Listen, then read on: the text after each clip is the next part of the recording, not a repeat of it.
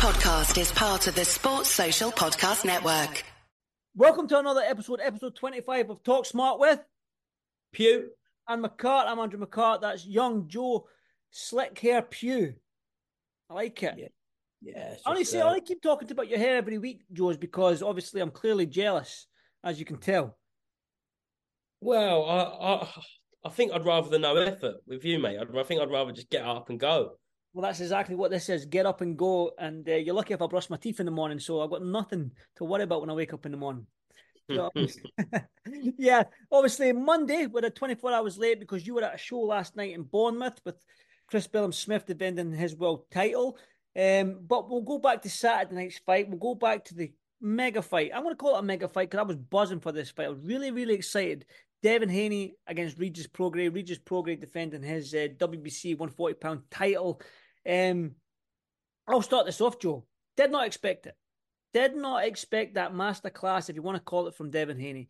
I just thought it was a complete shutout. I was trying to find, because I'm good friends with Regis Prograis. I've known him over the years. I was trying to find a way to give him a round, and I just couldn't. I just couldn't give him a round. And Devin Haney surprised me massively. Suited 140. I think he filled into 140 perfectly.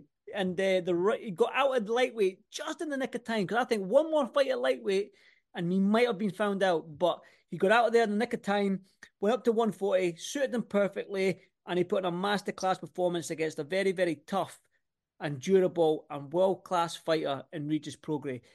Joe, talk to me. Yeah, you talk about moving up in weights. It don't really come much harder than moving up to fight someone like Regis Prograis, a proven former unified champion, now current champion. He's just a fantastic world champion. But Devin Haney proved on Saturday night that he's a pound-for-pound star. He is only 25, and you look at that resume, it's probably one of the best resumes from a 25-year-old we'll ever see. Absolutely amazing. Unified the whole division down to 135, and I'm pretty sure he'll do the same at 140, or if not, he'll hunt the biggest fights, the Ryan Garcias, the Gervonta Tank Davis. It's such an exciting division, but on Saturday night, it kind of proved that maybe Devin could be the best out of all of them, and he didn't give Regis an inch. He didn't let him have anything. It was just pure and complete and utter dominance. And yeah, it was fantastic to see. As much as we do kind of love to see an absolute war back and forth, sometimes you just got to sit back and admire a fighter's talent, and that's what you had to do with Devin Haney on Saturday night. Definitely, and I don't know if Regis got old overnight, but his last performance he didn't look great, and I think at 34 years old, has Father Time caught up with Regis? Was this the right time to get Regis Prograis? Because I watched the Josh Taylor fight back. I watched what was the one in the World Boxing Super Series? Who was it? I can't remember his name, man. That's what's just absolutely went over my head. Tyrone McKenna fight. He was just a force. Do you know what I mean? He was just a force. I didn't see that last night. I didn't really. Looking at the corner work and listening to the corner work from Regis Prograis' corner, I almost thought, what are you talking about? Like, what advice is this? And I just think the corner work for Regis was very, very poor. And I don't know if anyone will agree with me on that, but listening to what the corner was saying, I was like, come on now. Give him something to go into this next round. A little bit like, what's Devin doing that you can try and overcome? Because Devin was just in cruise control. He was landing the backhand. He was doing what he wanted to do. And I just thought, had Father Time caught up with Regis Prograis. Corner advice and the corner, was it good advice? I'm not too sure. But take nothing away from Devin Haney. He's actually talked about going up to 147. Can you imagine that? Virgil Ortiz, Boots Ennis. I mean, you put that young gun, Devin Haney, up there with Boots Ennis and Virgil Ortiz and all them young guns up there. That 147-pound division is always a sexy division, but it might just become sexy if Devin Haney goes up there. Yeah, I think there's no rush. I think he's proved that he's probably a big 140-pounder. He was always an absolutely massive 135. I don't even know how he made that. But I think what he showed on Saturday night was from what was 135, now 140, all the way up to 147. I hear even whispers of 154. For the next 10 years, I wouldn't be surprised if there was complete and utter domination. But from 140, 147, and then maybe in a few years' time, 154, there's so many great fights to be made. There's so many young, hungry fighters, and it is the new generation now. And at the forefront, it looks like it will be Devin Haney spearheading it. Definitely. But one thing I will say about Devin Haney, like I have been at a few of his fights. I think I've been to 3 of his fights, lucky enough. He knows how to nullify you, and it sometimes can maybe turn into a boring fight. If you're not a pure boxing fan and you tune in for some, I know he knocked down Regis Prograis, but it was more of a flash knockdown. Regis touched his glove down. It wasn't really on on his bum. But can Devin hurt these people where we can get an exciting fight from him? Do you know what I mean? I mean, he is in good fights, but I think he's got less than 50% knockout ratio. I know, like a wins a win in boxing is pugilism. It's an art form. It's called the sweet science. I know that, but some fans, we like to tune in for these big knockdowns. And can Devin going up? If he couldn't knock them down at 135, can he knock them out at 140? Can he knock them out at 147? I mean, Boots Ennis, I know he's had 31 fights and 29, 28, 27 knockouts, whatever it is for Boots Ennis. But who's Boots Ennis fought? Do you know what I mean? Again, but at least he's knocking these guys over. He's putting them over. Do you know what I mean? I know his resume is nothing like Devin Haney's, but I'm just worried that if Devin Haney goes up even further and fights guys that are heavier and bigger and stronger, can he put a dent in them? And going off his last, 6 fights that he's went the distance with, I mean, that's probably the only knock you could probably put on Devin Haney is that does he carry power? The big question mark there, but there's no denying his skill set. The kid is talented. He's a phenomenal boxer. Phenomenal skill set. Very, very skillful. He's going to be hard to beat, but I think size matters. And if he goes up to 147, that's where we might see him come unstuck. But like you just said there, Joe, 140 pound, he is big at 140, and I think he'll stick around there and maybe even try and unify that and become undisputed in that division too. Yeah, there's so many great fights. Devin Haney versus Teofimo Lopez is just unbelievable. Both kind of coming off of them brilliant wins with Josh Taylor and Regis Prograis, who themselves had a fight of the year back in what was 2019, I think it was. So that would be absolutely brilliant. I know, I think it just come up on my phone a couple of hours ago that there's discussions for Tio Matias. So if that comes off next year, that will just be fireworks. There's so many kind of variables. I see your face. You're loving that one, Andy. And then chuck Ryan Garcia into the mix because he's still a massive, massive name and he'll fight anyone. He's just come off the Oscar Duarte performance last week. He'll be looking to build. Oscar De La Hoya wants to make that fight. Eddie Hearn wants to make that fight. That fight equals cash signs. And just so happens it'll be a great fight to watch as well. Talk about Matias, man. I was an unknown entity to me until a couple of months ago, whatever it was. Like I knew of him, never really watched his fights. Then he became IBF world champion. Then I saw something. I went on the box rec, and then I looked on box rec, and it's like his last 5 fights. It was like retired, not knocked down or TKO. He has made his last 5 opponents quit. I gave up the ghost. Done. I'm done. I can't do it. Do you know what I mean? And that to me, that guy's phenomenal. 20 fights, 20 knockouts, 1 loss. Got the rematch with the guy that he beat him, and ended up just making him quit as well. I mean, the guy, Matias, is, I think, Teofimo, oh man, you can't even say the word. I'm too excited for that fight. I think that, just say it again, Teofimo Lopez against Matias. Wow.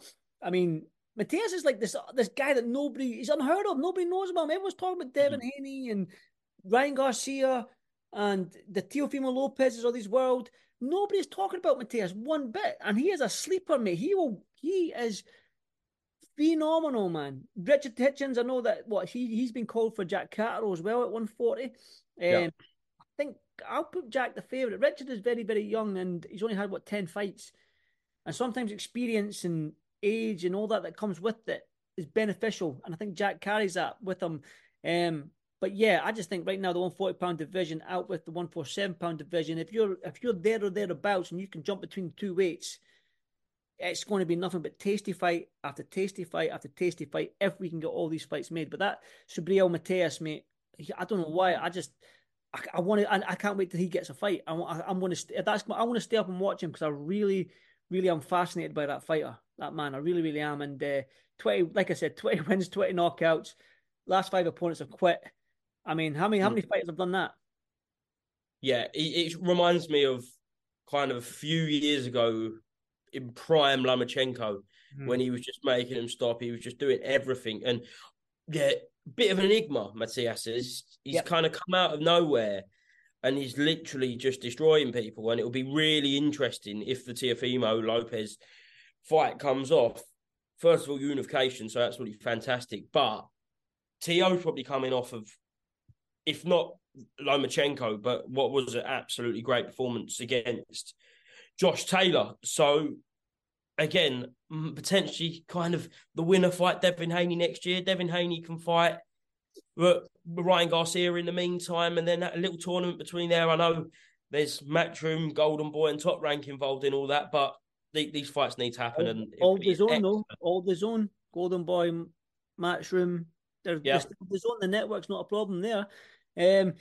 But yeah, the one. I mean, O'Hara Davis, you can chuck him in the mix as well. He's fighting for the interim title against Barrios, I believe. So he's there or thereabouts. Jack Carroll's there. You've got Sandon Martin as well, who he lost against Teofimo Lopez, but a lot of people thought he won in that one. He's done one that people sleep on, Sandor Martin. He's fantastic. I think a lot of people, there's a lot of people that sleep, the guys that are asleep at that. Arnold Barboza Jr., I mean, don't sleep on him as well. So, I mean, that 140-pound division, if I was to go, like, if we go on Box Week right now and we have a little nosy, you'd probably be like, wow, there's nothing but monsters. So that's the same as the 147-pound division. Do you know what I mean? After the discussion, those two divisions are the average sized man. That 5'9", 5'11", 10, 11 stone mark. That's an average sized man.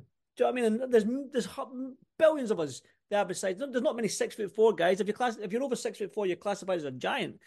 So there's always going to be great fighters. It's always going to be a stacked division because it's an average sized man, and that's where they would fit if they had a category to boxing. They'd all slip right into that 140, 147-pound divisions, and that's why they're always the stellar division in terms of the good fights. Pacquiao's, Leonard's, Hearns, do you know what I mean? Duran. Then you got Mayweather's and stuff. All these guys, they're always there. So yeah, it's exciting times. And like, if we were to do a recap of this year, Joe, I think we'd be happy with boxing. Upset with some things, but I think with the way boxing's gone so far this year, I think it's on the up. Yeah, there's always frustrations, but by and large, we've had some really good fights, and I'd like to kind of compare what you class as big fights over the past kind of 4 or 5 years, and I'm sure this year would actually come out on top because people forget we had Ryan Garcia versus Tank, we've had Spence Crawford, like this has all happened this year. So yeah, I think we do love a moan as boxing fans, but sometimes you have got to be grateful for what you've got, and we've been given some good fights this year. Yeah, and there's nobody likes a moan as much as me, Joe. Yeah. I do love a moan, as you well know. But let's just jump over to this side of the pond. Last night at Sky Sports, Chris Billam-Smith against Mastinek. You were there last night. What was the show like on the ground? I mean, we know this Bournemouth crowd, and Chris Billam-Smith goes in a big crowd, and they love him over down there. So yeah, just talk to me about what it was like down there. Yeah, the big Bournemouth International Centre. First time I've been there. I must say that's one of the best atmospheres I've heard in a very, very long time. It was like a pit. They absolutely love him down there. And Mastinak, he brought it. It was a very, very, very tough fight for Chris Billam-Smith. And when he didn't get up in between rounds, I think it was 7 and 8, Mastinak, everyone was very confused because I'm pretty sure everyone had Mastinak up, and a lot of them had him up by quite a few rounds. But when you look at it, and I did look it back, he was kind of chipping away to that body, chipping away. And I've been told under good authority that his ribs were completely obliterated and he just couldn't even move. He could not carry on. Apparently completely snapped. And at the end of the day, as Chris Billam-Smith said, it weren't his best performance, but he managed to get the job done. And that's first defence of his WBO Cruiserweight World title ticked off. And yeah, big fights from next year. I know Richard Riakporhe is being mentioned quite a lot. I think the WBO are going to call a mandatory next week. and it's looking like it could be him. So another big all-British world title fight for next year, mate. Can't wait for it. And just that's why it's a 12-round fight. It's not an 8-round fight. It's not a 7-round fight. So Chris Smith, even though he was getting beat, he still went in there, tickled his rib cage, and got him out there. So take nothing away from Brendan Smith. You might say, oh, he was down, it wasn't his best night, or whatever. He still broke the guy's ribs with a punch. Right? He still stopped him on his stool. So there's that. There'll be a lot of people will be talking about the fact that he was down and he was getting beat and that, but that's why it's a 12-round fight. You've got 12 rounds to do it. Do you know what I mean? So that like, was it Joe Calzaghe and Taylor? Was it? Remember Joe Calzaghe was getting pummeled by Taylor and ended up knocking him out? Yeah. Taylor? No, Carl Froch. Carl Froch, yeah. Carl Froch, yes. Calzaghe. Carl Froch. Carl Froch, Taylor, yeah. Carl Froch was getting pummeled and just boom. That's all it took. If you're still in the fight, you've got that one punch in you, then that's what it takes. That's why it's a 12-round fight. It's not 10, 9, 8, 7, 6, 5. So anyway, well done to Chris Smith. You mentioned the Riakporhe fight there. I love it. I absolutely love that fight. We keep talking about this when we talk about like all British dust-ups and stuff like that. And there's nothing more than a two British guys going at it. Whether, again, I'm beating the same drum, whether it be for the British title, whether it be for a world title, when two British fighters go at it, we're going at 9 times out of 10, we get a tremendous fight. And obviously there's history there because what was it, a split decision loss to Riakporhe a few years ago? Yeah, well, split decision loss to Chris Smith. Yeah. So there's a little bit of history there. Riakporhe's been looking good. He likes to go at the body as well. He's had a good couple of body stoppages, body shots, knockouts as well. So yeah, it's an exciting time, but like when you look at the cruiserweight division, I think Britain are dominating the cruiserweight division right now with like Chef Clark. We've got Chris Smith, Riakporhe. I don't know about Cole. Is he staying down there? Is he staying cruiserweight, or is he going to move up? Do you know what I mean? So you've got Isaac Chamberlain, but there's one guy that you know very well that I cannot wait is Big Jai Apataya. You've seen him live, have you not? How good is that? I mean, he's out in Saudi on 2 weeks. 2 weeks time. Jai Apataya, I think he's the one in the cruiserweight, but I think the guys here in the Britain, the Chris Smiths, the Riakporhes, the Coleys, the Chef Clarks, I think he's mandated for the British chef, but when he gets to that world level, he's going to be a phenom, and I just think that the cruiserweight division is a good division. And when you've got the WBA now, what have they got? Super cruiserweight, so it's like 220 pounds. Then you've got the bridgerweight from the WBC now. But I don't get it. I don't get why they're. I know they hit 200 pounds to 260 pounds is a big gap, but that light heavyweight at 175 to 200 pounds cruiserweight, that's a huge gap. Where's the weight division in there? There should be a little weight division, like I don't know, light cruiserweight or something like that. Yeah, I mean, or middle light heavy, middle heavyweight or something like that. I don't know, but there needs to be that because you look at the weights, it's like 140, 147. Let's just start at 140. I know 135, 140, 147, 154, 160, 168, 175, and then 200. Yeah. Sorry, on you go, Joe. No, I was just going to say, if you kind of compare who are seen as probably the two best at each weight right now, you look at Dimitri Bivol or Beterbiev, whatever way you look at it, then compare them to size-wise, someone like Billum Smith and Jai Apataya, it's completely different. And if you compare kind of your 140s to your 147, the average man on the street wouldn't be able to tell the difference. But if you compare Dimitri Bivol and Jai Apataya, there's a big difference when they're standing next to each other. Well, imagine like Lawrence Okoli and Bivol standing next to each other. There you go. And they're a division apart, really. But they're still 2 stone, over 2 stone. Was it 2 stone? About 2 stone between them. Yeah. It's just madness. I think there should be a weight division in there, and I'm quite happy with the 220 pound, which I think the WBA have gone with what they calling it, a super cruiserweight championship. Yeah, super cruiserweight. And then you've got the bridgerweight from WBC. I don't know why these 4 major governing bodies just don't get together. Because how are you going to unify a super cruiserweight against a bridgerweight? Is that even possible? Because it's just two different governing bodies with 2 different named weight divisions. Do you know what I mean? Even though it's the same sort of division, it's weird. But then again, you say super lightweight, light welter. So I don't know. Junior welter, different terms, same weight, mate. But exactly. But I think I do like the idea of 220 pounds, but I still think there should be a weight division between that cruiserweight and that light heavy. I think there should be something in there, but that's just me going on a little rant because we were talking about Chris Bell Smith because he's a big man, isn't he? So he could probably go up to heavyweight if he really wanted to. Yeah, and I think it's going to be really interesting, like you said, with all these British fighters. Ringside, you had the British champion, Isaac Chamberlain. You had the man who's mandatory for that British title in Chev Clark. He was there last night. And I spoke to both of them. Chev's chasing Isaac, but Isaac's chasing Mikhail Shislak, which could be for the European title, which is going to happen early next year if Shislak chooses to take that fight. Then slightly behind Chev, or some may even say the same level as Chev, is Vidal Riley. He's around there. So it's all very interesting. You've got 6, 7, 8, 9 British cruiserweights who are all within 1 or 2 or 3 fights from each other, starting with the likes of Vidal Riley and then finishing off with Yuri Akbors and Chris Smith, who are fighting for world titles. I like Vidal Riley because he could have easily went down that influencer route. Yeah, he could have. He could have easily have done that. He could have done Misfits and wiped the floor with Misfits and earned an absolute fortune. But you know what? You know what I want? I'm not in it for the money. I'm in it for the glory and the prestige and the legacy and whatnot. And he stuck around this professional game and he's going after it. And I commend him for that. I really, really do like the fact that he's doing that. And he probably is there or thereabouts. He's probably 2 fights away from Chev Clark or the British title, probably. But he can get there if he wanted to. Do you know what I mean? I think he just needs one more tough fight, maybe one more tough fight. That's somebody that's going to put him on his back foot. And we still need to see. I'm big on this, and I've said this before on a previous podcast, Joe.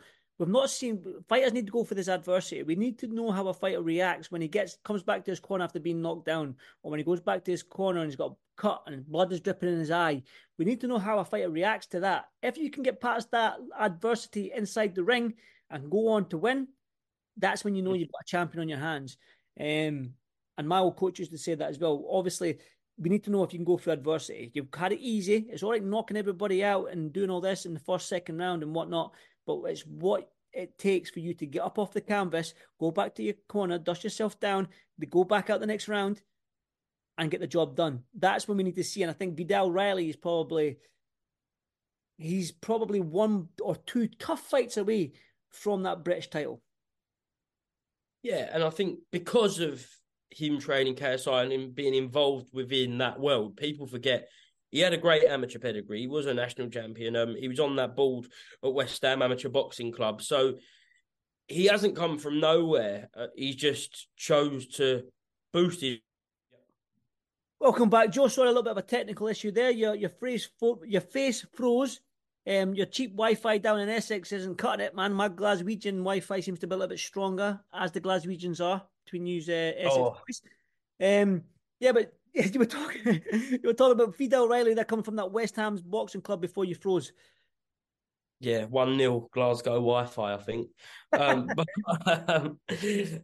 Yeah, Vidal Riley. People forget that he's got the amateur background, West Ham Amateur Boxing Club.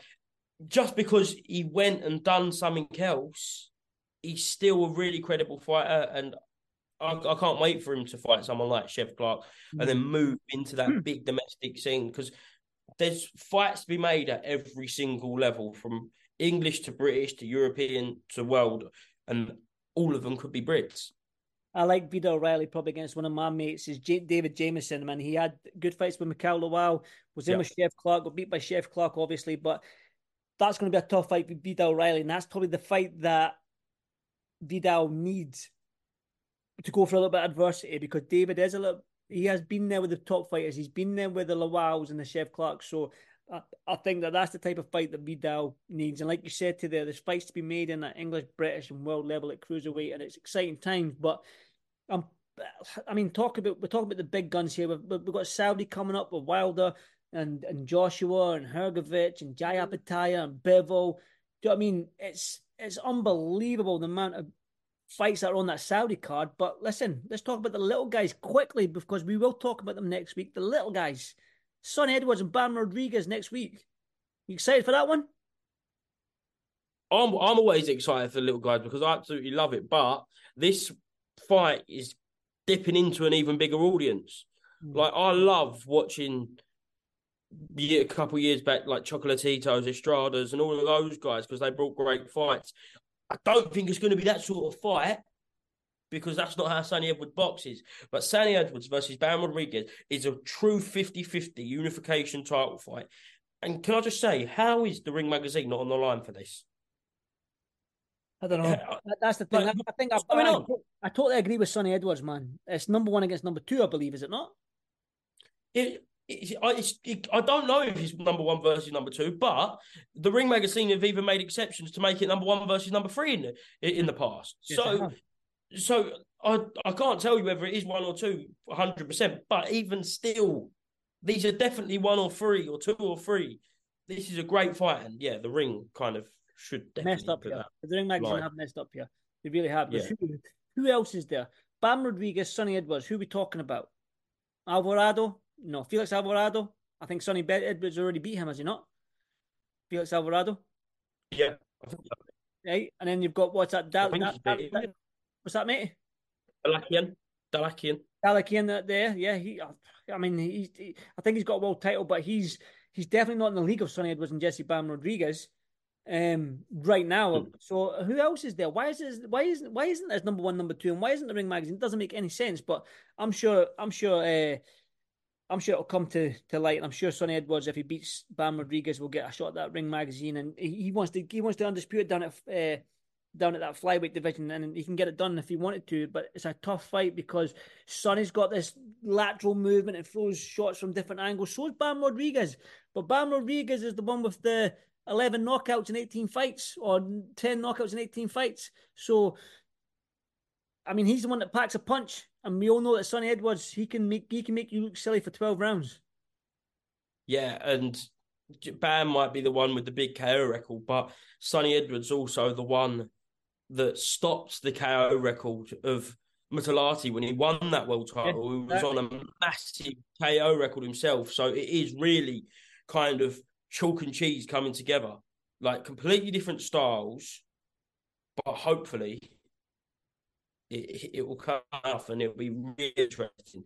Like it's a true intriguing fight.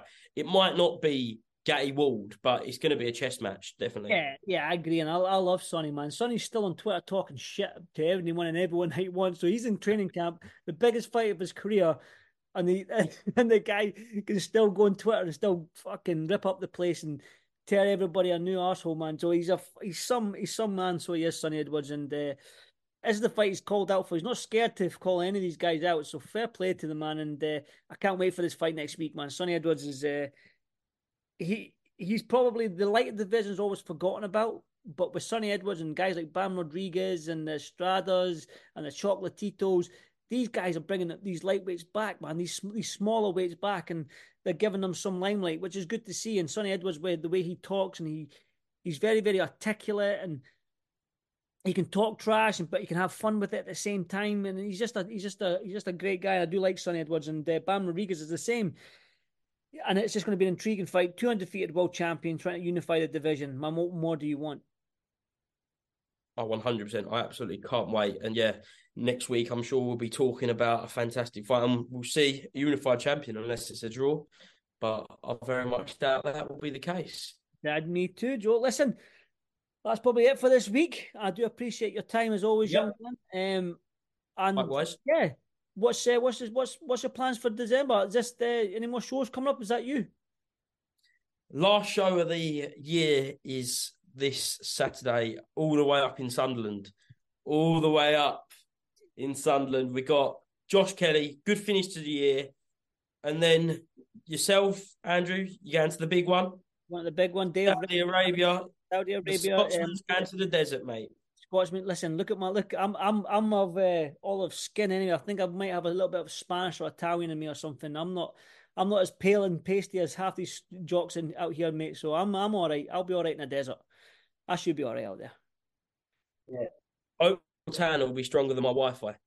I tell you what, my tan right now is stronger. My tan right now is stronger than your Wi-Fi, and I've not seen sun in about 6 months. Listen, Joe. Appreciate your time as ever, young man, and enjoy your week. And I'll see you next Sunday. See you next Sunday, mate. Cheers, brother. Sports Social Podcast Network.